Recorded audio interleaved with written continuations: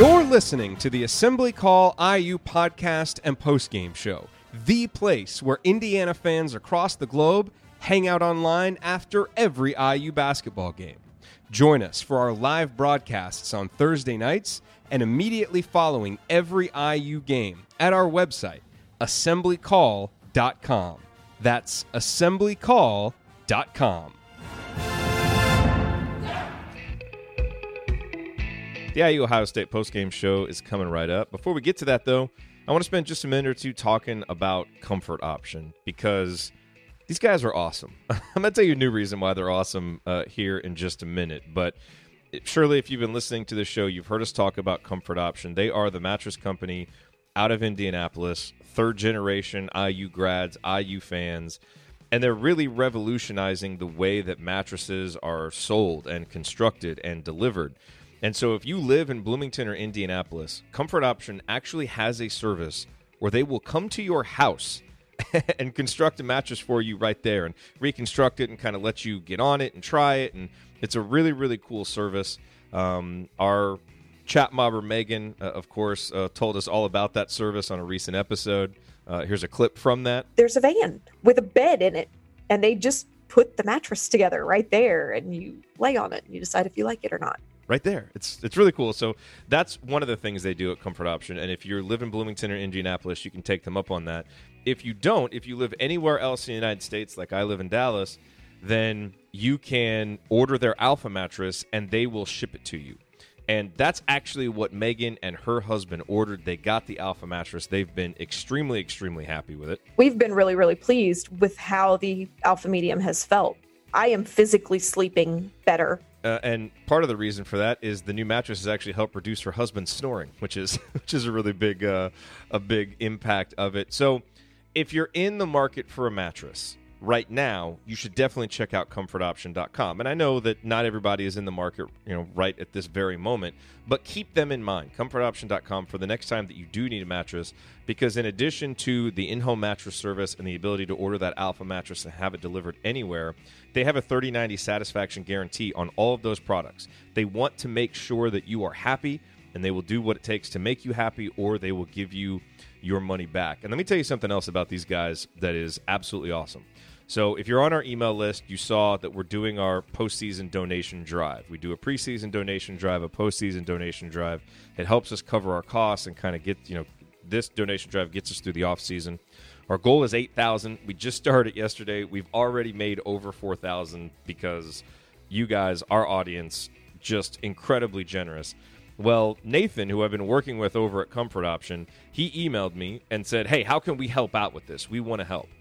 And so what they are doing is there's a promo code assembly that you can use at Comfort Option. And normally when you use that promo code, you get a certain amount off of your mattress, $50, and then we actually get an affiliate fee when you buy that mattress. Well, they are upping that.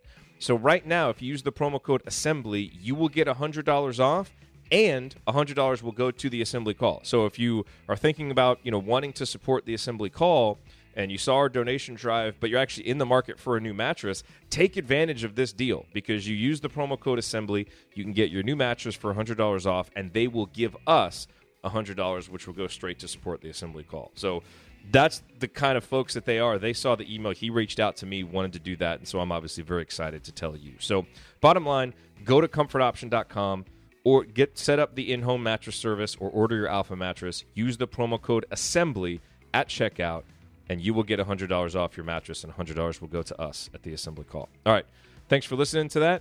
And now let's go on. Here is the IU Ohio State postgame show.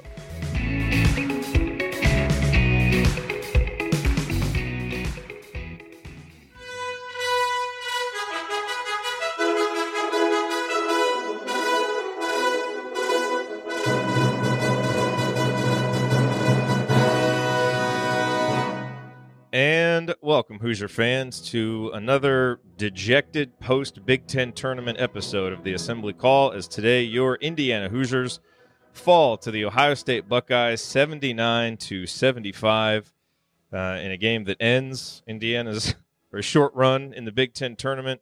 It might end Indiana's hopes of an NCAA tournament bid, probably does end Indiana's hopes of an NCAA tournament bid, as the Hoosiers fall to 17-15, and really this was a game that in a lot of ways was a microcosm of this season since the start of January, where Indiana just really did not come to play early, especially in the start of the second half, and Ohio State ends up building a 20-point lead.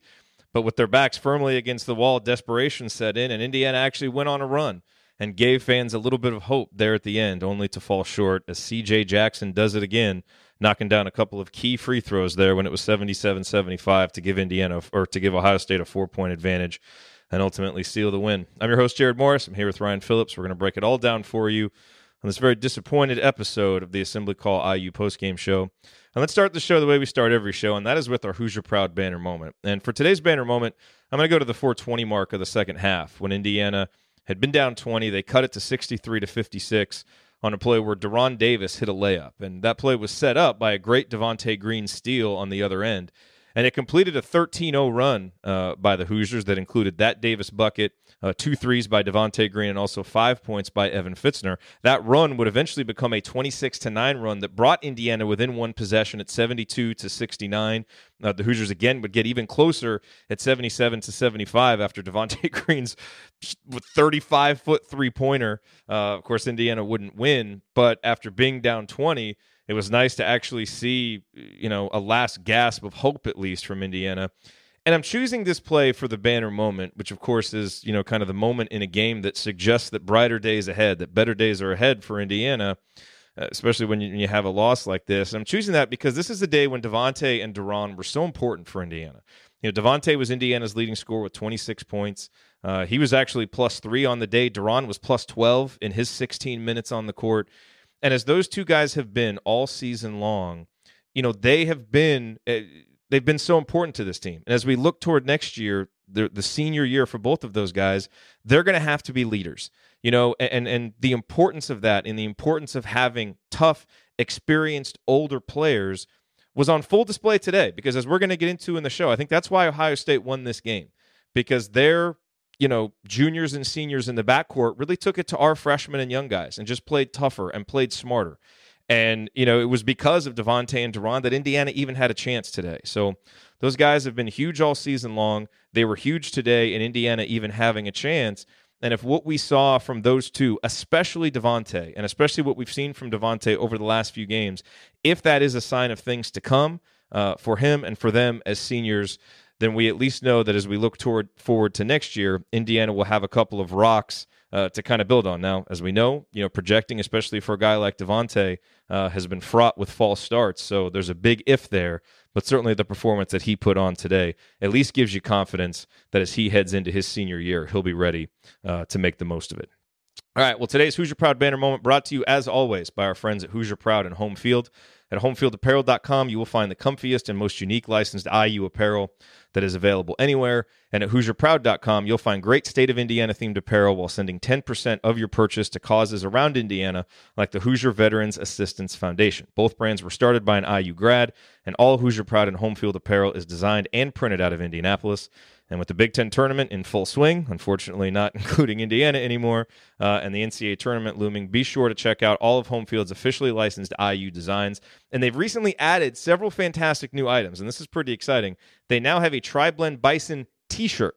So we've told you about the hoodie, which has been so great for the winter. Now you can get the t-shirt so that you can wear your comfortable tri-blend material with the awesome vintage IU Bison logo year-round, in the words of Chat Mobber Megan. It's a big freaking deal. It is. And in addition to the Bison tee, there is also a hoodie version of the Script Indiana design and a sweatshirt version of the vintage logo sneakers design. There's a van with a bed in it. That was Get a brother get some coupons. Yes, you can get coupons. Use the promo code ACBIG10 during the Big Ten tournament to get 20% off your order on either site.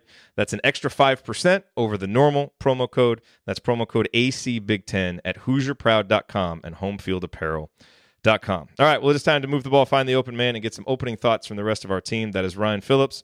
Ryan, your opening rant on yet another disappointing Indiana performance in the Big Ten tournament. Well, first, I want to say I'm just glad we'll never have to see C.J. Jackson or Keyshawn Woods Good again. Lord. Those guys No just kidding. hit daggers on Indiana and always have. And I mean, Woods only this year, but C.J. Jackson's just been a dagger hitter for Ohio State against Indiana for years, and he had a couple big timely threes today. He hit 3 of them, and I thought all of them changed momentum. But for Indiana, I mean, this is just, it's interesting because the first 25 minutes reminded me of January and February, and the last 15 minutes ish, 13-ish minutes reminded me of the last, 2 weeks. And it just is staggering to me. And I know you guys get on me about start times and all that stuff. 11:30 start time. I expected it to be sloppy. I expected it to be ugly, and it was for both teams. I know. Did you not just hear me say it was both ways? And what I was going to say is Ohio State weathered it better than Indiana did. Okay. They relied on their veterans. They relied on Woods and Jackson, and Caleb Wesson got going because of that.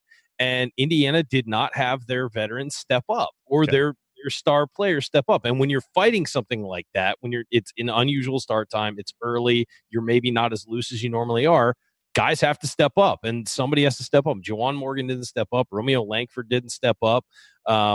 You just didn't. Even Rob Finnessy didn't play particularly well. And these are guys you've been relying on. And you need, when you're in an awkward situation like that, an uncomfortable situation, it's just like playing on the road or something like that. You need the guys you rely on to overcome that and weather that better. And Ohio State did, and Indiana didn't. You're right. It happens to both teams. But you expect those games to be sloppy. You expect them to be, to maybe not shoot well, to maybe not have your release point dialed in because you didn't warm up as long or whatever.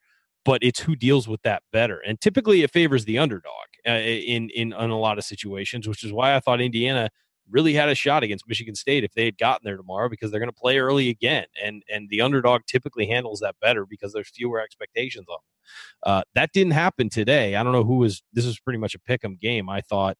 And Indiana did not handle it well. And the big glaring thing here is that Juwan Morgan had 12 points, 4 of 8 from the field, only took 8 shots. When you're down by that much, you need to be feeding that guy. He needs to be demanding the ball. He wasn't able to establish position on Caleb Wesson. He wasn't able to get anything going offensively on him. He had 4 of his 12 points came at the free throw line. He was not aggressive offensively. He had 3 turnovers. Then you get Romeo Langford, only 9 points, 4 of 12 from the field, 1 of 5 from 3. One of those was, of course, the heave at the end. But he wasn't able to get into the post and mix anything up, and he wasn't able to get any calls. He didn't go to the free throw line once. I don't know if that's on the officials or on him, but he was not very aggressive. And that's the story of the game to me right there, is that those two guys didn't get going. Ohio State got balanced scoring from their stars. They got 13 and 17 from the Wesson brothers. They got 18 from Woods. They got 17 from CJ Jackson. And they were able to, look, in a game where, Ohio State turned it over 16 times. Indiana turned it over 17 times. Again, early game going to be sloppy on both ways, and you got to handle it better. And what they did was they were able to convert those turnovers into points where Indiana wasn't able to do that. And that to me was the story of the game, was that the 2 biggest players on Indiana, 2 best players on Indiana's 2 all Big Ten guys did not step up and rise to the occasion, and they really needed to in this situation. Yeah, no, I mean, you are right. You make a good point. It's the same early start time for both teams, but the more mature team handled it better. And that's typically the case. I mean, it's typically the case that the team that handles it better will win. And Indiana, they made that last gasp comeback, but if they did, we'd be saying, man, they made the comeback, but geez, they did not handle this well. I mean, that would be the story of it, I think. Yeah. And Ohio State, got a little burned out at the end and looked a little tired and gave Indiana some open shots, and some ball luck went Indiana's way as well, as things were just kind of falling that weren't falling earlier. Yeah, and Indiana had one guy go supernova in Devonte Green, pretty much single-handedly put the team on his back and really, I think made the final score look a lot better than what the overall performance was, because when this game without Devonte Green, that's a 30-point. Yeah, and look, obviously, Indiana gets it back within 1 possession, so anything could happen at that time. But this game was lost early. This game was lost in all of those little sequences early in the game when Ohio State outscored Indiana by 2 or 3 points, built their 10, 11-point lead, and then they went on that big, after it was 49-41, and we'll talk about that moment here in a little while. But, they push it out to 20, and, to me, what I saw today, Ryan, was an Indiana team that did not have the desperation that they've had for the last 3 or 4 games. I saw a team that was not quick to 50-50 balls, that was not quick to rebounds. And in fact, there were even some balls that were like 75-25 balls that we should have gotten that Ohio State somehow ended up with. And this was a game, I thought, you hear the adage, you need to get old and stay old in college basketball. And I thought that this was a game that Ohio State won because they're older and more mature than Indiana. Because their guards, C.J. Jackson, Keyshawn Woods, Andre Wesson, played a much more mature game, all juniors and seniors, than our guys. Rob Finney was a non-factor. I talked about on Banner Morning today how it seemed unfathomable for Rob Finney to be a non-factor after how he's played. He was a non-factor. Justin Smith, a total non-factor. And Romeo Langford, had that little burst at the end, but really just wasn't able to get going offensively. And so credit to Ohio State, credit to them for having a better game plan. And we'll get into the coaching because I think Archie Miller was out-coached today. I thought Chris Holtmann, he understands how to beat this Indiana team and did it again. But I really think you saw the impact of physical and emotional maturity, especially in backcourt guys today. And I tip my cap to the Ohio State players because they came ready to win a basketball game. And outside of Devonte Green, and I'll give some props to Al Durham too, who I thought played with a lot of toughness and tried. But when you rely on freshmen, sometimes you get these performances from freshmen, and that's what happened to Indiana today, at least in the case of Rob and Romeo. By the way, I think Al spoke for every Indiana fan when he screamed and won after that layup. When is he going to get some calls? I mean, seriously. Like, and Langford didn't get any either. Langford, and I know we're hard on him for 4 of 12 today, but he was getting bumped. Yeah, but Al didn't shy away from contact. That's what I mean. Like, he should get those calls. I agree. I thought he and Langford did not get the calls today. I thought Finney had a couple drives where he got bumped clearly and it affected the drive and the finish. I thought Deron Davis was getting hammered all day. I thought Juwan Morgan was. Now, they were letting a lot of contact go both ways. They were. From the start of the game, they were. From the start of the game. Let's not jump on that. But, when a guy has a clear lane to a layup and he's driving in and you bump him or slap him or whatever, that's a clear foul call. And I thought the balance of those went against Indiana. Now, there was a lot of rebound contact. There was a lot of perimeter contact, all that stuff that they allowed to go all day both ways. But I thought there were some clear issues when Indiana would miss a shot because of contact. And when you miss a shot because of contact, you probably should get the foul. You should be going to the free throw line. That should really be the baseline. I get it if there's contact, two guys jumping up in the air or whatever. But when you miss the shot because of it, or it, you barely make the shot as that Al drive was because there's so much contact, you got to get that call. Again, doesn't change the outcome of the game. I'm just saying it's another, pelt on the wall for horrible Big Ten officiating. I just thought it was a rough game for everybody involved in that sense. It was. Let's talk real quick before we get out of the segment. We wondered how Ohio State would play Indiana, after the way that they played us in that first game where they really packed the paint, dared certain guys to shoot like Justin Smith. And they played very similarly in the first half. And I thought our problem in the first half is we just played right into their hands. Half of our field goal attempts in the first half were 3-pointers. We were 4 of 15, I believe. And Devonte was 3 of 4. No, he was 3 of 5. And only one of those was really a shot that I questioned. But, Juwan was over. Yeah, it was too quick. Yeah, Juwan was 0 for 2. One of them, he's just like fading off balance at the top of the key. And look, I get it. You want to take some of those because some of them were open shots. But we also just settled. We didn't force the issue. And this was another game. When Indiana was losing games in January and February, we would allow defenses to force us into the shots they wanted us to take. And again, you allow the opponent to dictate what you're going to do. And it comes back to the maturity of the game. They executed their game plan much better.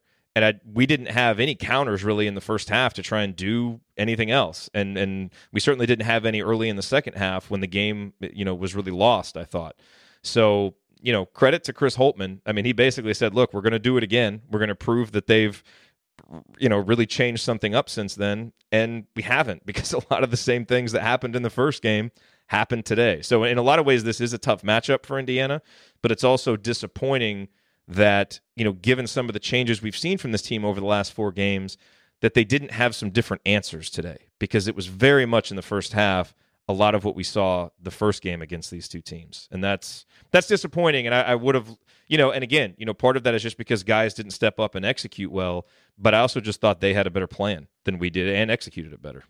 Yeah, I agree. I think that they came in basically daring Indiana to shoot. And if you look at the numbers, that was the right way to do it. And without Devonte Green, Indiana was 3 of 17 from three, which is those are the exact kind of numbers they were shooting in that losing streak. And you take out those, at one point they had more turnovers than field goals. They had, and so basically, they shot 43% from the field today. And again, 8 of 10 were 3-pointers by Devonte Green that went in, a couple of which were just ridiculous because you said he went supernova. And so you're looking at a shooting percentage without Devonte Green that's in the low 30s, maybe even. Let's just stop using the phrase without Devonte Green, because it's terrifying to try and think about this it game really without is. Devonte Green. It's a 30-point loss.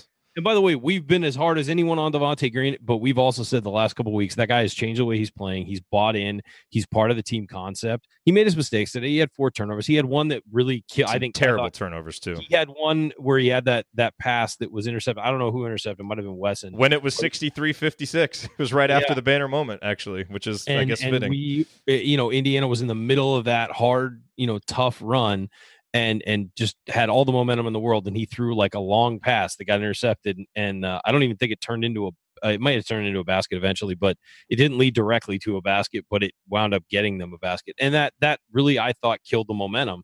But again, there wouldn't have been any momentum if it wasn't for Devonte Green, and then he continued, instead of shrugging his shoulders after that, he continued to shoot.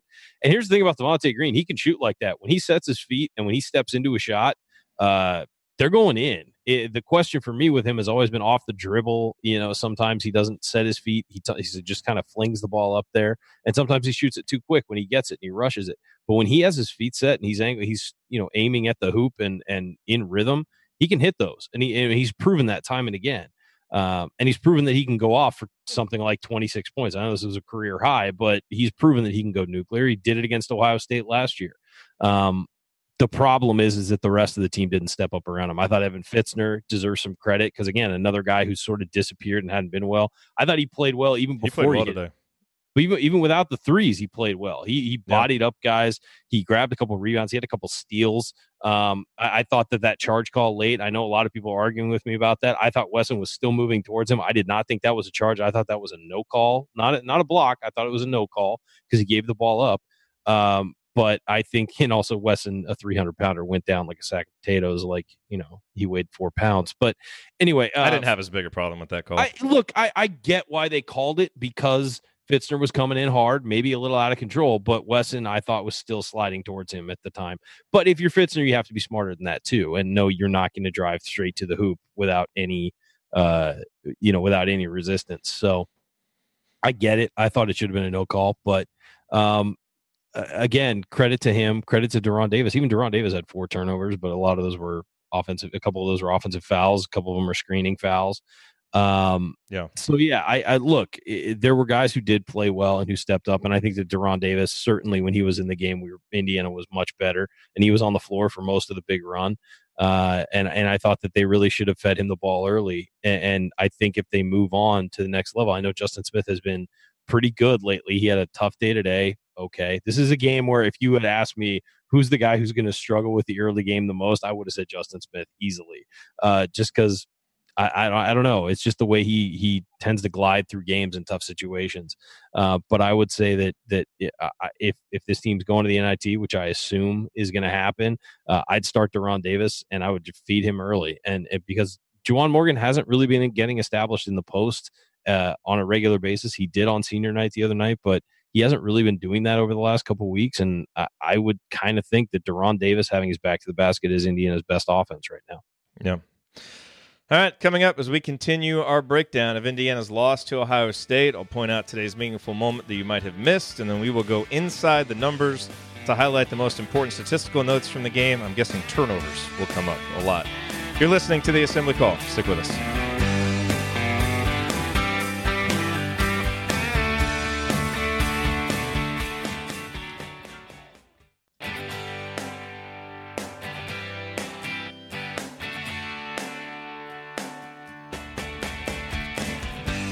You're listening to the Assembly Call IU Postgame Show. I'm Jared Morris. I'm here with Ryan Phillips, and we are picking up the pieces from Yet another Big Ten tournament loss for Indiana, a soul-crushing Big Ten tournament loss, as if there are any other kinds of Big Ten tournament losses for this program. Or Big Ten tournament games. Yeah, just frankly. Appearances. God. By the way, I'm done with you feeling good about the Big Ten tournament. Dude, we should all be done with feeling good about it. How on earth did any of us let ourselves we talked ourselves into it because of 4 straight good games, and that is shame on all of us who thought something good in the Big Ten tournament was going to happen. Respect the curse or whatever dark cloud the Big Ten tournament has over us. And remind me of this next year. If I talk myself into hope before the Big Ten tournament, tell me to shut up and let's wait and see it before we actually believe it. Okay? Okay. That's how I feel about it. Well, I definitely will be then. Okay, yes. Bring this back. Bring this audio drop back and just play it for me if I try and talk myself into hope.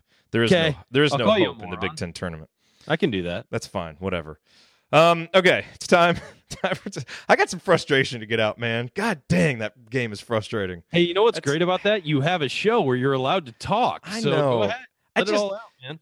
Man, I thought we were going to play better. I did. I'm really disappointed by how we came out. And this kind of leads me into the meaningful moment. There's a lot of them that we could get to. You know, I do want to mention when it was 49-41 and, you know, we had made that nice little play. Juwan slipped that ball screen. Romeo made the great pass to him. Juwan gets fouled. You know, it's the 12:54 mark, and it felt like we were starting to build a little bit of momentum in the second half. And then, you know, we go down, and Rob turns it over. No, Rob passed it to Juwan. So we get the ball back. It's 49-41. Now we have the ball, and it feels like, okay, some momentum. Rob throws it to Juwan, and Juwan just, fumbles the ball away. Yeah. I mean, it was a terrible turnover. It turns into a layup for Ohio State the other way, 51-41. We don't get a long rebound on the next possession.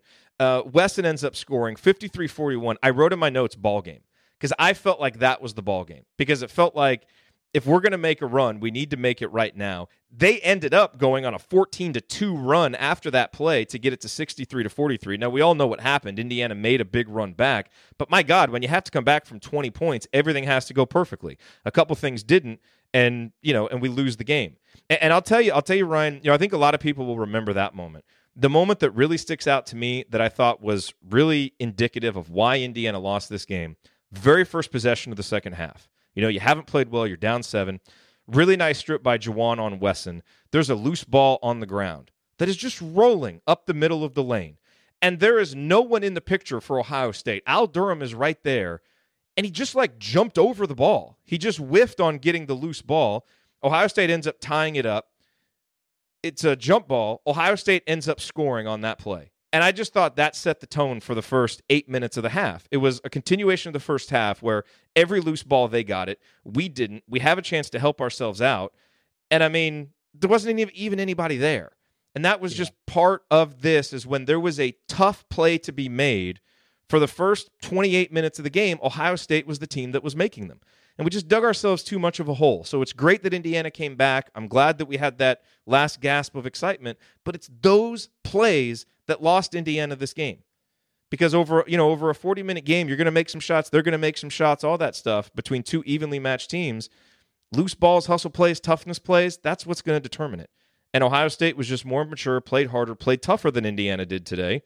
And that's why there's really no surprise why they won the game. Yeah, I wouldn't be surprised if Ohio State beats Michigan State tomorrow either if they play like this, just from an aggressiveness standpoint and things like that. And Michigan State, again, play that early game. It tends to favor the underdog to play in a sloppy rock fight like that. And let's be real about Ohio State. Ohio State didn't play well for the first 5 minutes either. Neither team did. It was ugly. They made a couple more shots, but it was an ugly, ugly fight for the first, I'd say 10 minutes, really. And then Ohio State got a couple points, before the half and was able to extend that to 7 before the half. But they didn't play particularly well. I agree with you on the game plan. They had the right game plan defensively, force IU to shoot the ball, and IU was more than happy to oblige, which is the real problem, I think, with that. But at the same time, Ohio State didn't play particularly well. And then they had that run where they really got it going in the second half to extend it to about 20. That was really the only time I was thinking, Ohio State looks like a really good team right now. The rest of the game, I just thought Ohio State was doing what Indiana was. They just had a couple of threes go down. And that was really what extended it and got Weston. And they going. got some extra possessions. They did. And the turnovers from Indiana were giving them opportunities. But I didn't think Ohio State necessarily played that great. It wasn't like Indiana had something to overcome. I just thought that except for themselves. I just think Ohio State didn't play as badly as Indiana did. But then you get that late run, and what's so disappointing is this has ended as a 20-point loss. You throw your arms up in the air and say, wow, there it is again. But then you have that run at the end, and you're just like, oh, God, they could have done this all game. I mean, because of the way they were attacking, how loose they were playing, they finally looked warmed up and into it. I mean, they looked stiff when they came out for the game. You saw, I think it was Rob Finney took a three that was like 3 feet off. I mean, it was not even in the right zip code. Juwan Morgan airballed a three, and it's just that kind of almost like when we tossed the game plan out the window and just played desperate, things flowed a lot better. I mean, I don't even know if it's that, because they were clearly running and screening and doing all that. They just finally, it was almost like they were playing under no pressure because they were down by so much. And there was a looseness and a flow to the game because they were like, well, we got nothing to lose. And it's almost like that's how they've played the last 4 games before this too, is just, there's just a looseness and a flow to the game where they're not putting pressure on themselves. And I don't know what it is. I don't know what the difference is, what the result or what caused that result. But they certainly played the way they're capable of in the last couple minutes. Everybody was getting involved. It wasn't just, I mean, I know Devonte was hitting those big threes, but quite frankly, he'd been doing that all game. It wasn't like it was just him bringing them back. It was other guys were involved. Guys were playing hard. They were getting and one opportunities, not necessarily called, but you saw, Durham play through contact and guys like that attack other guys attacking. So, and I also thought it was interesting that Rob Finney was off the floor for most of that. And it was Devonte Green's show. And, Rob just didn't have it from the start. He just did not have it. He was tentative again. And he had been, if you're looking at the main reason this team won those last 4 games, it was Rob Finney getting back to where he had been. And you look at Justin Smith too, the two of those guys, obviously, and Justin stepping up, and Devonte even stepping up in some cases. But if you look at the one reason, it's been Rob Finney, his 2-way play. And you look at Rob today, 1 of 6, 1 rebound, 1 assist, 3 turnovers, and 2 points on the day. Man, and he missed the front end of a 1-and-1 badly. I mean, he played like a freshman today. He did, and the moment was too big for him. And he couldn't overcome the, how difficult it is to play this early or whatever. I mean, he just could not. It was out the window, and Devonte Green, blew past him. And here's the thing. Moving forward for Indiana, if we're going to talk about the NIT, which, by the way, if Indiana has a chance to play in the NIT, they should absolutely play in the NIT. You're darn right. We haven't made a tournament in 2 years. I mean, any of this, well, we don't want to accept a home game or whatever. That's crap. That is chicken crap. Yes, it is. Absolutely. That is arrogant chicken crap. And by the way, you play in the NIT and you try and win the dang thing. You don't just do a token one game. You try and win the dang thing and build momentum towards next year. And if anybody's not invested in winning the dang thing, you don't play them. Yeah, and here's the thing with a guy like Romeo Langford, we've seen guys who are going to be one and dones sit out of the NIT and opt out of it, and I understand why. It absolutely makes sense. I'm a guy sitting over here who thinks Zion Williamson should have sat out for the rest of the year. I know he's not that kind of kid, but after a knee injury, he should have sat out the rest of the year. He's going to play tonight. But Romeo, I would understand if he didn't play in the NIT because, I mean, it's really not what his goal was. But after today, I would really encourage him to play and try and dominate the NIT because at least... Boo-hoo if that's not what your goal is. I mean, I don't know. I think you're with a team. You committed to play. I agree. Like, let's play. Not if you're hurt, fine. Don't play. You don't rush back. But come on. I would. If I was. By the way, there's been no even whisper that would be the case. We have no idea about that. So just to be clear. And there's no indication that Romeo has checked out on the team or anything like that. He's been a team player. He's been very involved. Everybody's raved about him as a teammate. So I don't want to put that out there as far as like we're hearing stuff. I'm just saying that I'd understand sitting out, but I think after his performance today, his investment should be in going and playing in that tournament and trying to dominate it and be the MVP of it. I think that should be his focus because he showed a lot of weakness today, and I think that he really needs to sort of change gears on that moving forward if he wants to be a lottery pick. Yep. All right. Well, since this is a post-game show on a Thursday, today's meaningful moment that you might have missed, brought to you by Comfort Option. And if you live in Indy or Bloomington, you need to go to comfortoption.com right now to set up your in-home mattress store service. There's a van with a bed in it. Seriously, they bring the mattress store to your house. It is incredible. And if you live outside the Indy or Bloomington area, you can order the Alpha mattress and have it shipped anywhere in the U.S. Plus, all of it is covered by Comfort Option's 30-60 guarantee. And this is the real important part for this ad read. For a limited time, you can use the promo code ASSEMBLY to get $100 off your mattress, which is more than what they normally do.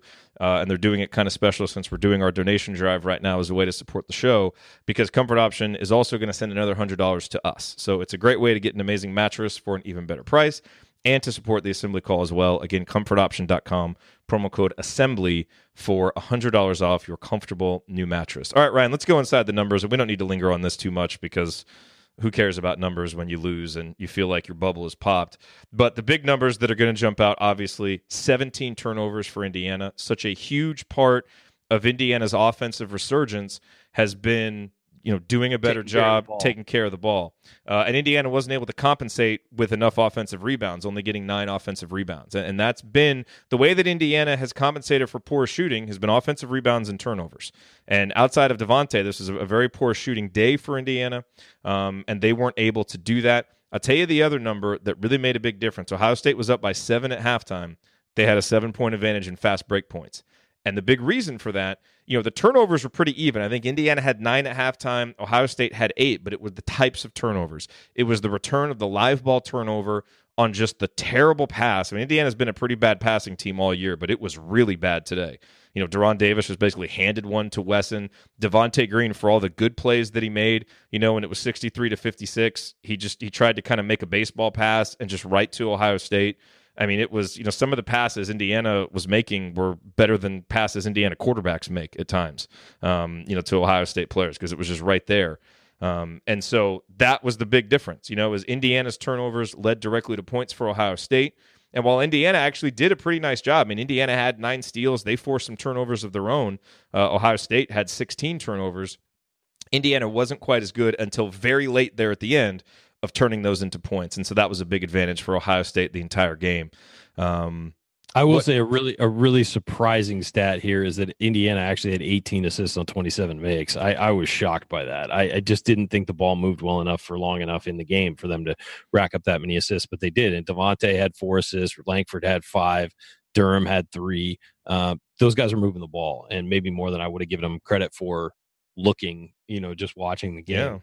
Yeah, it took them too long to get, and look, part of the problem is, as we talked about, Juwan really struggled to get himself going offensively. Justin Smith was not in it offensively. Rob struggled, and to Archie's credit, I mean, he sat those guys in the second half. He didn't stick with them too long, and he said, okay, Romeo, Al, Devonte, Deron, Evan Fitzner, they're going to do the things that we need to do against this defense, and he played those guys. So, I give Archie some credit for those decisions, for playing Deron in the second half when he had 3 fouls, and I know he picked up the 4th foul, but at the time Indiana was down 11, and you were only functioning well when Deron was on the court. I give him credit for that. I think you have to roll the dice and be a little bold in that moment. He did. It didn't work out, but I think a decision like that, you have to trust a process more than just the outcome of the decision. So it didn't work out as well, but I thought Archie did some things in the second half to try to, meet the desperation of the moment. And his team eventually did it. But the problem, again, is you were down by 7 in the first half because the other team had a better plan and executed it better. It was too little, too late. He also stuck with Fitzner a bit, which I think a lot of people would have been like, oh, no. And then Fitzner knocked down a couple threes, was really active on the glass, it was actually pretty good defensively considering who he was guarding. So I thought that was interesting. And he also knew he needed to have Fitzner on the floor for his shooting ability because he had to come back from so much. So a couple interesting decisions by him, a couple, tweaks and everything. I mean, look, if this team just comes out and plays better on the floor, and I guarantee you Archie isn't sitting there when they're launching 3-pointers in the first half and thinking, yeah, okay, this is fine. I mean, he knows what they do well and what they don't. And, when your starting lineup goes 1 of 14 from 3, that's not then the one, by the way, was Romeo in the opening. It was the opening basket of the game for IU. They went. I mean, your team's coming over every 4 minutes to talk, so maybe like tell him not to do it. Like it's fine that he doesn't think that they're good shots, but at some point, like you got to change in the first half. You can tell them as much as you want if they're not going to listen. I mean, that's one thing. Okay, but he still gets held accountable for that. You're right. No, I'm not. Okay, I'm not abdicating responsibility on him. I'm just saying I guarantee you he's not sitting over there thinking, yeah, things are going well. Yeah, no. And people, because I've seen some people being like, hey, what adjustments does Archie Miller make? Well, he tried some things. I don't think anybody was they were just falling into the trap that Ohio State was setting for them in the first half, certainly. One thing I did think was really interesting is that the bench outscored the starters tonight or today. And Devonte Green scored 26 while the starters scored 32. We have 4 freshmen and sophomores starting, and this was a game for juniors and seniors. That's the thing. You had to play like a junior and a senior tonight to be in this game. And unfortunately, Juwan Morgan, our one senior for most of the game, didn't really play that way. No. This was not a vintage performance from him. That's not at all. The problem. And Indiana needed it and didn't get it. So yeah. Okay, let's move on. Let's go to segment 3. All right, coming up on the assembly call, we continue our breakdown of Indiana's loss to Ohio State. I suppose we'll probably break down some more individual performances. We'll probably look big picture too, and maybe we'll just talk more about how much we hate the Big Ten tournament, because screw the Big Ten tournament. That's next on the assembly call. Stick with us.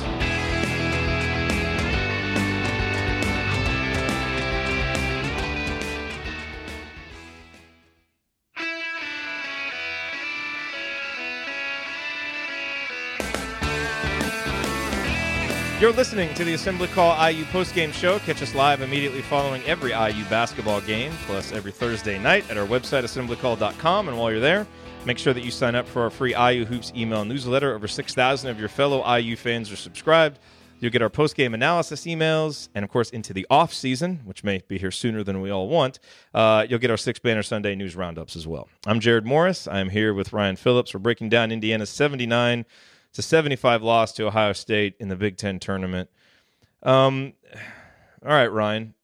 What else that we haven't talked about stands out to you? Because I think, there's only so much that we can say about what happened to Justin Smith and Rob Phinisee today. 2 guys that have been huge. Look, when I did my banner morning and I talked about 3 reasons why this game would be different than Ohio State. All right. One reason was, Caleb Wesson coming back. With him coming back after missing 3 games, would he be a little bit rusty? Would he be a little out of rhythm and pick up early fouls? We didn't see that. I thought maybe we would. We didn't see it. I also think Indiana didn't force the issue enough by pounding it inside. I like, that Archie got Deron Davis into the game a little bit earlier, and Indiana's offense went pretty well in the first half when he was out there, but he picked up the 2 fouls and only played 6 minutes. But, credit to Caleb Wesson. He wasn't especially efficient on offense, but he is the sun around which everything Ohio State does orbits, and he did a really nice job. He recognized the double teams. He passed out of it well.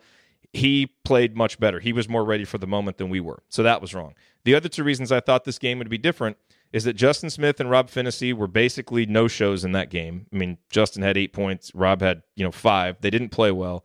And I thought with how they had played, they would be much more ready for this game. And they were actually worse in this game than they were in the first game against Ohio State. They combined for 2 points and just absolutely weren't there. So all of the optimism that I had and the reason why I thought that we were going to win this game, based on evidence that we had seen, went out the window because those things didn't happen. So, optimism. you tell me that, and I would have said that Ohio State would win like they did. So, optimism of any kind needs to go out the window when we're talking about the Big Ten tournament, Jared. I think we've all learned that lesson. Well, right now it may need to, go out the window when we're playing Ohio State until we adjust and play a little better against them. Well, as I said in my opening, thank God C.J. Jackson and Keyshawn Woods will not be back unless they somehow find a 5th or 6th year of eligibility or whatever. But no, we can go round and round on this all we want. The story of the game is the starters didn't play well. Morgan and Langford. We can talk about Smith and Phinisee all we want, but Morgan and Langford, they're the guys. Those Phinisee and Smith played a combined 33 minutes. Langford played 36 and Morgan played 29. So those guys, you need them, but they weren't the problem on the court because they weren't on the court because Archie took them out because they weren't playing well. The guys that needed to step up are the guys that were irreplaceable, which is Romeo Langford cannot be replaced. Juwan Morgan cannot be replaced. Deron Davis can come in for Justin Smith. Evan Fisner can come in for Justin Smith and give you some good minutes. Devonte Green stepped up in Rob Finnessy's place. But if Morgan and Langford play even to half of their capability, Indiana wins this game. And we're talking about, well, let's hope that Justin Smith and Rob Finnessy bounce back. And the problem is Juwan and Romeo played just like they did in the first game against Ohio State. Yeah, I overlooked that because I expected more out of them in this game. I think Romeo needs to start, if he can't get to his right, which we all know is exactly what he wants to do, is get to his right. If he can't get to his right, he needs to do what he did against Michigan State and start backing guys down and start using his post moves and using his ability around the basket. And his mid-range jumper. I mean, he made another one of those today. And I saw him do that a little bit today, but not enough, because let's face it, nobody on Ohio State can guard him. There's not anybody. All they were doing was just overplaying his right, forcing him left. And when they do that, he would pass. He's a team player. He realizes, hey, this isn't my best situation. Let me move the ball along, and I'll reload and find another spot to pick my spot. But he needs to take some ownership, especially when the team is struggling like it did in the first half. He and Morgan both needed to take over, and they didn't. And they abdicated that responsibility. And we've touched on that all year. That's been an issue, that when this team goes bad, you need your leaders to step up and make plays, and they haven't, and they didn't. And when they lost the 12 out of 13, they needed that from those guys every game. They needed that from those guys and weren't getting it. The numbers in the end might look nice in some of those games, but if you actually watch the game flow, those guys didn't step up when the team needed to staunch momentum. And it happened again today when Ohio State went on its big run. Those guys didn't do anything. And didn't do anything to stop it. And that's a problem. And it needs to be something that changes. I realize Langford's a freshman. He's never going to be perfect. That's just the nature of being a freshman, even when you're a star. So few of these guys are, a complete player yet. And Romeo certainly isn't. He's a great player, and I've loved watching him at Indiana.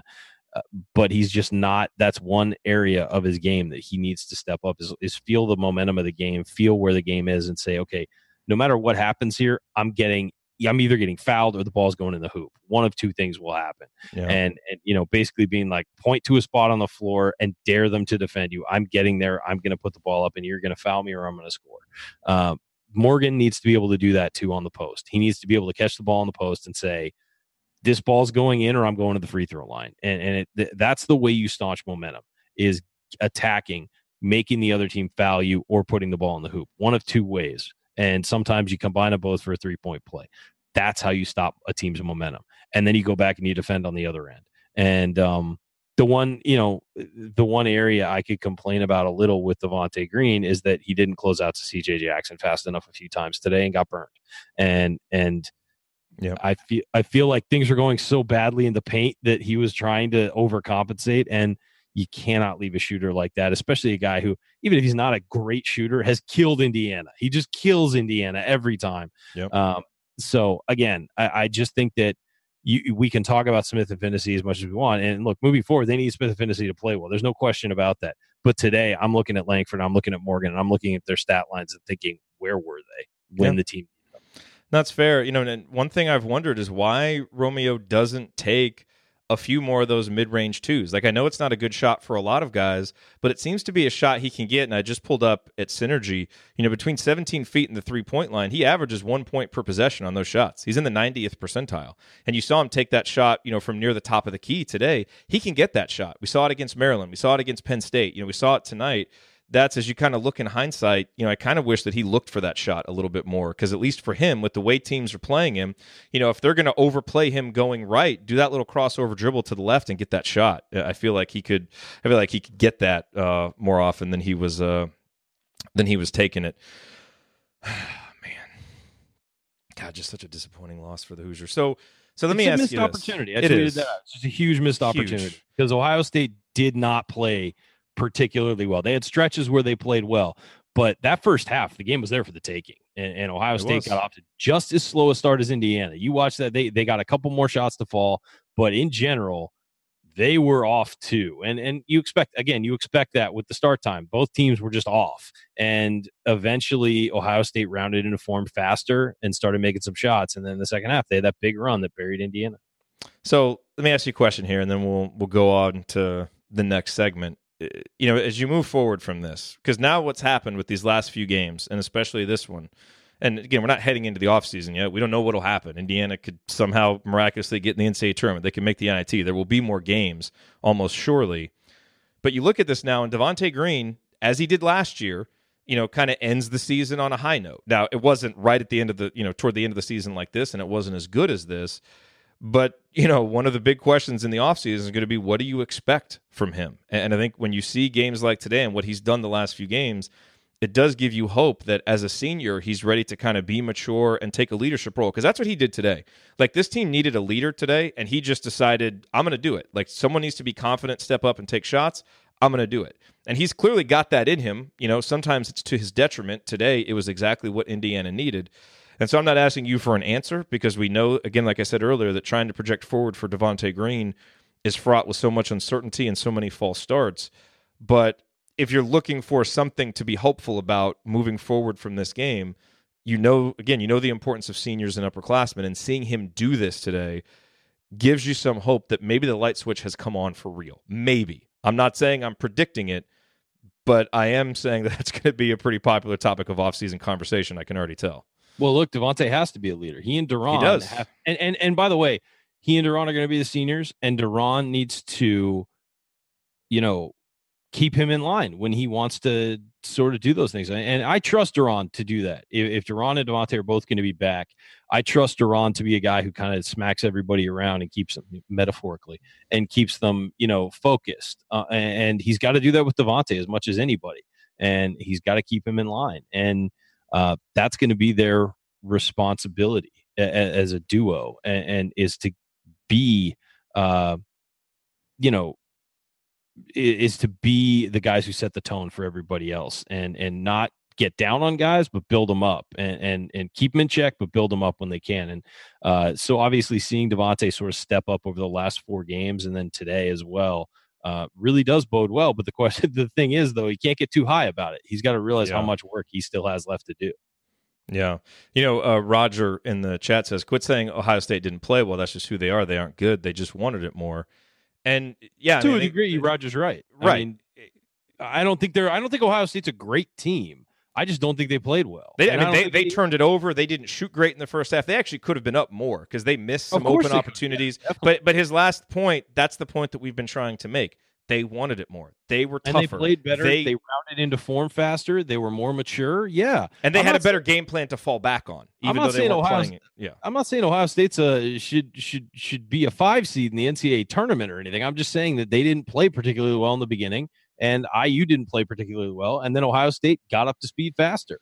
But this game was there for the taking in the first half, because Ohio State did not get going. When Ohio State gets rolling and is hitting shots and Wesson's dominating, they're not a bad team. I mean, they're a pretty good team. They're an NCAA tournament team, and they probably got into the NCAA tournament by winning today. Of course, it'll depend how they play against Michigan State, and then how some other bubble teams fit. But they probably earn their way into the NCAA tournament. Because now the committee, especially with recency bias in play, will look at those 3 games they lost where they were basically non-competitive without 2 of them, and say, okay, Wesson wasn't here. Look at the impact he made today.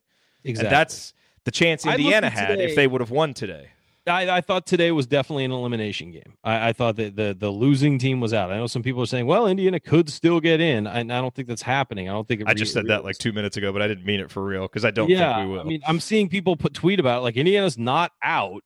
I think we need to come to reality that Indiana's probably out. And again, just like in this game, Indiana dug itself too big a hole to climb out of, no matter how well the last 2 weeks went.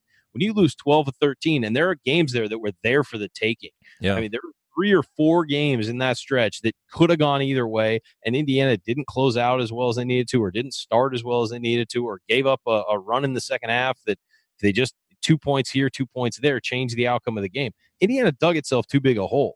And if they don't get in, I realize they had a lot of great wins and they played really well, and they're a different team right now. I mean, today didn't show that, but they're a different team right now than they were during that losing streak. We all know that. But quite frankly, they don't deserve to be in, given what they did over January and February. No, the first 28 minutes of this game are absolutely a microcosm of the second half of the season for Indiana, and unfortunately, It did not end well. All right, coming up in our final segment, we're going to hand out our game ball. That'll be easy. We'll hit any other storylines that we haven't hit yet, and then we'll go to last call, our final thoughts on another Big Ten tournament disappointment for Indiana. That's next. Stick with us here on the Assembly Call.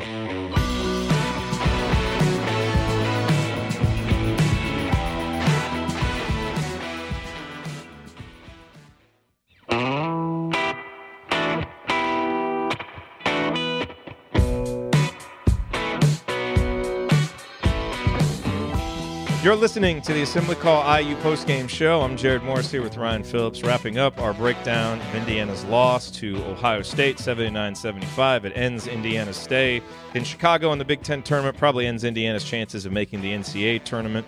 We'll await the official bracket unveiling on Sunday and then see what happens with the NIT unveiling after that, because certainly with Indiana 2 games over 500 and the quality wins that they do have, you would expect the Hoosiers to be a team that at least is going to be able to be in the NIT. And probably get a home game. I mean, let's be honest. Probably. So we'll see how that goes. But Ryan, let's hand out our game balls, and I suppose this will just be a few more minutes of lauding Devonte Green for an imperfect but certainly essential and encouraging performance today. One of the best shooting performances in IU history as he goes 8 of 10 from downtown. Yeah, credit to Devonte. He gets the game ball, obviously. I think hat tip to Evan Fitzner. I thought who was probably the second best player on the court. Maybe Deron Davis too, but Deron only played 16 minutes because of foul trouble. But Devonte, 9 of 15 from the field, 8 of 10 from 3, a rebound, 4 assists, 2 steals, 2 blocks. He did have the 4 turnovers, and a couple of those are pretty bad, but 8 of 10 from 3 wipes away your turnovers. I'm sorry. And, at the end of the game, he was just unconscious. He was lining up from 30 feet and knocking him in. I mean, and he had 4 assists. I mean, he was creating too. He wasn't just making shots. So. And he finished at the rim at one point too. Look, that's the kind of performance. When you come into this season, I think we all expected Devonte Green to have performances like this occasionally, to occasionally turn in a big scoring performance because we knew he's capable of it. We haven't seen it this year. He's been wildly inconsistent. We didn't expect him to be the most consistent player in the world, but we expected him to occasionally, light up the scoreboard. He really hasn't done that much this year. He's done it a couple times. And we expected him to be Indiana's best 3-point shooter, probably. Maybe he and Evan Fitzner were the 2 guys you expected to be able to knock down shots, and then Rob Finney certainly in there as well. Hasn't done that, and hasn't done it consistently. But seeing it today was encouraging, and hopefully heading into next season, this is something he builds off of and doesn't rest on. I think that's really a distinction that needs to be made, is that that he builds off of this performance as opposed to just thinking, oh, I got it all figured out now. So Devonte for next season, a performance like this excites you because you put him in the mix with Finney and hopefully Jerome Hunter and some of the other guys that are going to be in the backcourt, Armand Franklin, certainly, Al Durham. You put them all together, and if you can get one of those guys to go off every, other game or so, you're going to be in a really good spot as a team, because I think there's a lot of solid players in that mix who can do some things for you.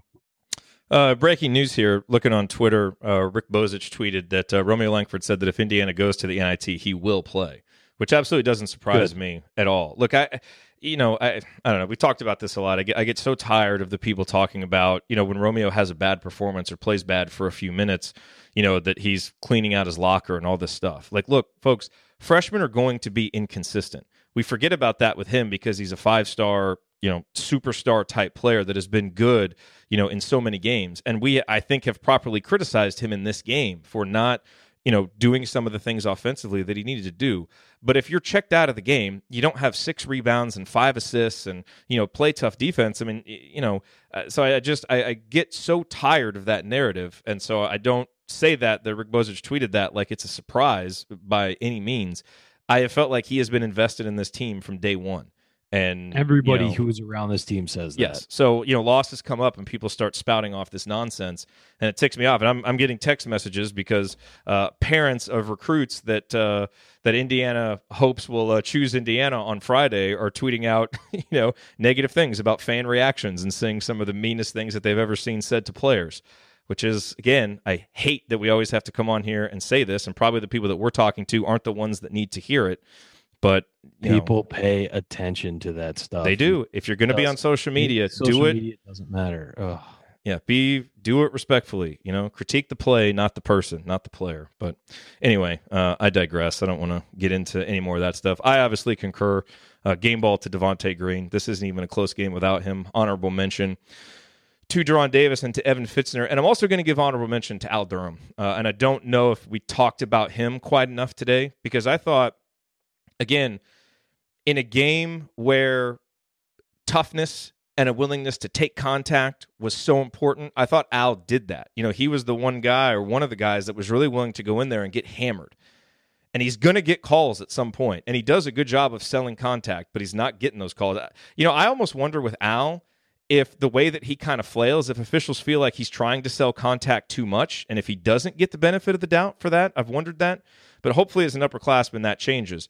The problem with Al's game today, Ryan, is he wasn't able to make his open shots. He is a guy that you want taking open threes. Yeah. He got good looks, missed all 3 of them. But to his credit, he didn't let that get him down. Some games he has gone into a shell and just not been aggressive offensively. He didn't do that today. And he drove hard to the basket, made all 3 of the free throws that he got, also had 3 boards and 3 assists. So I thought Al, brought it and played some pretty tough defense today. So if I'm going to hand out some, an honorable mention game ball, just because we've said everything there is to say about Devonte, I liked what I saw from Al. And I think that's the kind of game he needs to bring as he becomes an upperclassman now. Is take the open shots when they're there, but drive. It's the best thing he does. He's so good at it. And as an upperclassman, both because of his own savvy and because of the respect that you tend to get when you get a little bit older in the league, he's going to start getting those calls. Because, my God, he got hammered to the ground, and he is a tough kid. I mean, the fact that he bounced really back tough. Yeah. Awesome. But, yeah, I think that you certainly hit the nail on the head with Al. I think that he needs to certainly, attack more off the dribble. But he's a guy who, tonight he missed his open shots. Sometimes those fall, sometimes those don't. Those were all good looks. And again, some nights you just don't have it from 3, and Indiana didn't have it tonight other than Devonte Green. I think that's something that everybody needs to work on in the offseason and get better at, is making those open looks. Because if they do that, it's not only is it a different game, it's a different team in general. Yeah. And we saw, as we said, with the starters, they went 1 of 16 from 3 or 15 from 3 or something like that. And and the one was Romeo Langford's first one in the first quarter. So they went 0 of whatever after that. That's just not a sustainable model in modern basketball. It's 1 of 14. Quick math is not my strong suit, but 1 of 14. So 0 of 13 the rest of the game after Romeo Langford hit that first one. That's just not sustainable in modern basketball. No shooting. Outside of Devonte, shooting really did Indiana in today, because they got some looks, and at some point, with the way Ohio State was defending, you were going to have to make some of those, and Indiana didn't, and they weren't tough enough, driving to the basket as well. So it just wasn't enough for Indiana on this day. Well, I was really hoping that we could use this section to preview Indiana's upcoming opponent. Unfortunately, Indiana does not have an upcoming opponent right now. So we will just have itself. to. Yeah, exactly. Probably so this team will be fighting against the fan base and itself for the next one. Now we just wait, and we will wait and see. So Indiana will almost surely have more games this season, but we don't know when. But we'll, of course, be here for you on the postgame show when they do. But anyway, you're listening to the Assembly Call IU postgame show. Remember that because you're an Assembly Call listener, you get 20% off of your entire order at Hoosier Proud and HomefieldApparel.com. While the Big Ten tournament is going on. So use the promo code ACBig10 when you go there at homefieldapparel.com and at HoosierProud.com so that you can get all the officially licensed IU gear or our Assembly Call logo t-shirts if you want those as well. Again, 20% off. ACBig10 is the promo code. All right, Ryan, there's going to be much, much more to say, but I think you and I are both a little exasperated, a little exhausted, a little disappointed, all of those things, and I think we've pretty much said everything there is to say about this particular performance. Too much of it felt familiar from what we saw in January and through the middle part of February. So let's close up and move on. Let's go to last call. Your final thoughts on another Indiana loss? Yeah, it's just a missed opportunity for Indiana. I'm not sitting here throwing things at the wall. I think that we saw some of what got Indiana into the hole it was in earlier this year, and we saw some things that helped it dig out of that hole. The problem is we saw too much of the former, not enough of the latter. And I think this is a team that needs to regroup, because certainly they will play again this year. I think almost certainly we can hold out hope for the NCAA tournament that the committee overlooks some pretty serious deficits and throws them in there. But the NIT is also another opportunity for the young guys in this team to play in some tournament style games, to get more experience, to practice full time, to continue to work their way back. Guys like Race Thompson, who only got 2 minutes today, it's an opportunity for him to get some more playing time. It's an opportunity for a senior like Evan Fitzner maybe to continue some positive play that he saw today and maybe wrap up his Indiana career on a high note. An opportunity to see Juwan Morgan play again and Romeo Langford play again. If you're a fan and you want to go do that, I mean, I urge you to do so. Those guys have given a lot to this program. They deserve fans to be there. Even if it is the NIT and it's a lesser tournament, hey, you know what? It's still games with those guys. And if Indiana can make a run in the NIT tournament, get to New York, get to the final, and win the dang thing, you want to talk about positive momentum? That's positive momentum for the next year. I know it's a lesser tournament, but it's positive momentum. And in some ways, doing that is probably better than losing in the first round of the NCAA tournament, because at least you can build on some stuff you did. And it gives these guys more games to play together, more games for the younger guys to develop chemistry, more games for a guy like De'Ron Davis to be on the court, get some more minutes under his belt for this year, more games for a guy like Devonte Green to sort of build on this performance today. This is important, and it's all part of rebuilding a program and getting it on the right footing. I know this is not the result we wanted this year. You look at the injuries, you look at what this team went through, and you look at the poor play. Forget the injuries and all that. You look at the poor play for the middle part of the season, and it's disappointing as heck. But you know what? This team is still Indiana. It's still the Hoosiers. It's still our team. We need to support it no matter what. You can pick out the things that were wrong about it, but these kids are Hoosiers, and they'll always be Hoosiers, just like you and me. And we need to support them and pick them up. And so if they get into the NIT, they get a home game. I think the fan base should look at it and say, hey, you know what? It's another chance to watch these guys play and show up and show out and show these guys, just like you did on senior night, how much you appreciate them. No doubt about it. To that point, Ryan, I know you have to leave, so hop off whenever you need to. To that point, I hope everybody got a chance to listen to the Kent Benson interview on the Hoosier Hysterics podcast. It was really good, as all of the interviews that those guys have done is. But, to the point that Ryan makes about the NIT, Kent talked about how, when he got to Indiana, the 73-74 season, and there's a lot about this story that won't be comparable. That team was 23-5. They were 12-2 in the conference, tied for first in the Big Ten. But at that time, conference champions made the NCAA tournament. Indiana did not go to the NCAA tournament that year. And they had the chance to go to the CCAT tournament, and they did not want to go. And Kent basically said that the athletic director told them, no, you're going to go to the tournament.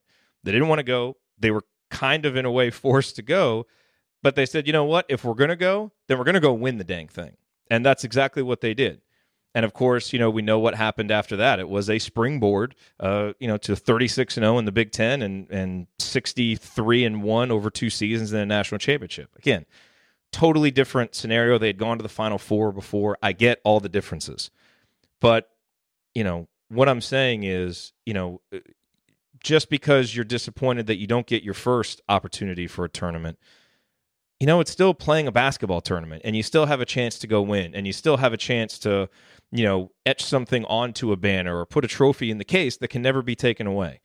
And as proud as we are of the Indiana basketball program and the tradition and the heritage, and as much as we believe that getting back to the NCAA tournament is what this program needs to be able to count on, and that needs to be the standard, and it does, and even an NIT championship is still overall at the end of the season, when you look back on it, going to be disappointed, because we know that this team had the potential to be more than that.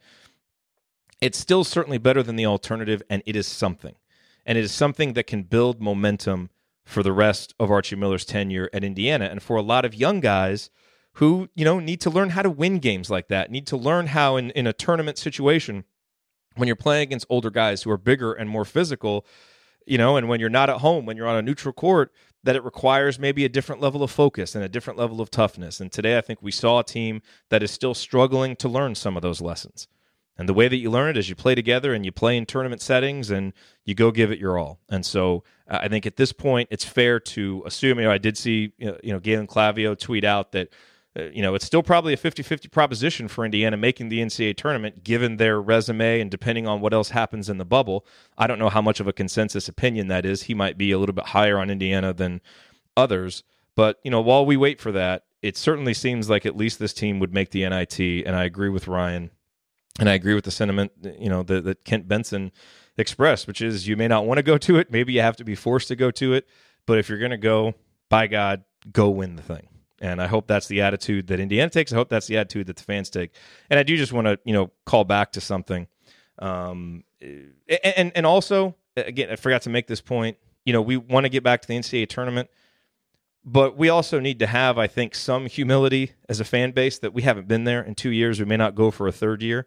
Let's take a tournament and use it as a stepping stone. And let's, never lower the standards, but let's appreciate the steps sometimes and the patience that you may have to get back to where we want to go. And time will tell if this current coach and this current program is the one that's going to get us there. But an NIT would be at least from where we stand right now, a positive step in that direction. Not one that we wanted to have to take, but one that we should take, obviously, if the situation is afforded us. And I know, what I said earlier about the fans, it started a conversation in the chat. I don't mean to suggest that Indiana's fan base is unique in having issues like this, but Indiana's fan base is the one that I pay attention to and the one that I see. And so when I make comments about being frustrated by some of the things that you see from fans, I fully understand that it's a very small minority. The problem is that social media amplifies the small minority. And it's incumbent upon every single person who gets on there, as we all know, to treat that responsibility seriously. And I think to, try to tell each other when we see us, when we see each other stepping out of line on it. So, I certainly think that other fan bases have very much the same issues that Indiana's fan base does. I don't mean to imply that we're the only one. I certainly don't mean to imply that I never fall into the trap myself, because I say things sometimes that I want to take back too. But I think it's something where we can all look after each other and try to be better and try to set more positive examples for each other and how we conduct ourselves and how we talk about the team publicly, because people are paying attention. And it is always a good reminder to realize that fans have an impact, probably more now than in the past, with coloring the perception of what your program looks like to potential recruits and to others. And so let's take that responsibility seriously. Let's lead by example and try to be solutions to that problem. And I think most of the people listening to this show are, But anyway, so I don't want to get on too much about that. But just a frustrating day, a really frustrating day. This is disappointing. I really thought today was going to be different in the Big Ten tournament. I thought this team was rolling. I thought the team that we saw over the last 4 games was a team that we would see today. And I credit Ohio State for a lot of it. Again, I thought they came and just played tougher. I didn't think they played well, like Ryan said, but I thought they had a better game plan. I thought they executed it better, and they got to the 50-50 balls. And ultimately, this game ended up being close, like a lot of people thought. It wasn't the journey people thought the game would take to get there by any means. But in games like this, those things are going to matter. They're going to make a difference. And at the end, they did make a difference because it was a 4-point game. And if you just have 2 of those bad passes back, it's different. If you get a couple of those loose balls, the game is different. It's a tough lesson to learn. I hope, especially the young guys who are going to be around for the future of Indiana basketball, I hope they learn that lesson from this game. You got to take care of those little things in a game like this when the margins are so small to win the game. And too often this season, Indiana didn't do it. And it took Indiana too long to play with the kind of desperation that they needed. And that's why this game was such a microcosm of the season in a lot of ways. But thank you all for being here, obviously. And as soon as we find out when Indiana will be playing again, we will talk about it and have a post-game show for whenever that is. And we'll still keep doing our regular content because the season is still on. The season is not over yet. So we will keep doing that as long as there are still games to be played. All right. That'll do it for us on this edition of the Assembly Call IU Postgame Show. If you want to see us do the show live and be part of the live chat, make sure that you subscribe to our YouTube channel, youtube.com/assemblycall. You can also subscribe to our podcast by searching for Assembly Call wherever you listen to podcasts. And don't forget to go to assemblycall.com or text IU to 66866 to join our free email newsletter. Thank you for listening. We'll be back to talk with you again at a minimum on Monday for Banner Monday. Until then, keep your elbows in and your eyes on the rim. And go Hoosiers.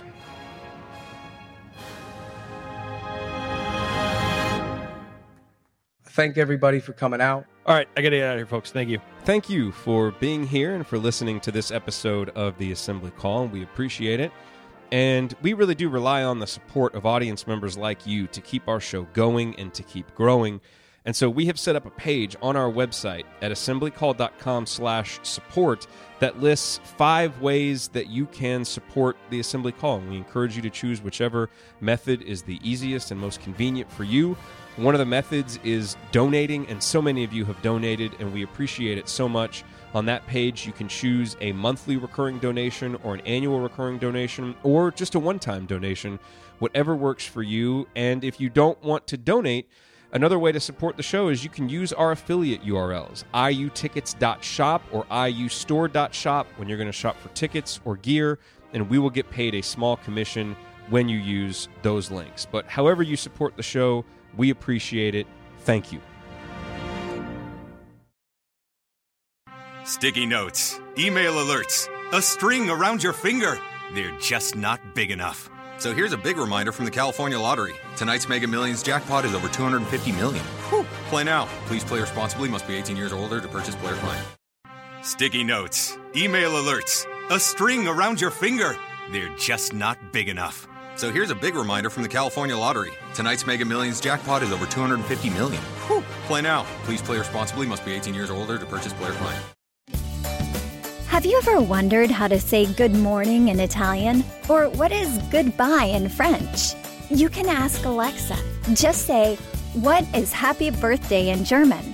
Or how do you say hello in Japanese? Do you want to know how to say I love you in Spanish? Ask Alexa and start learning a new language today.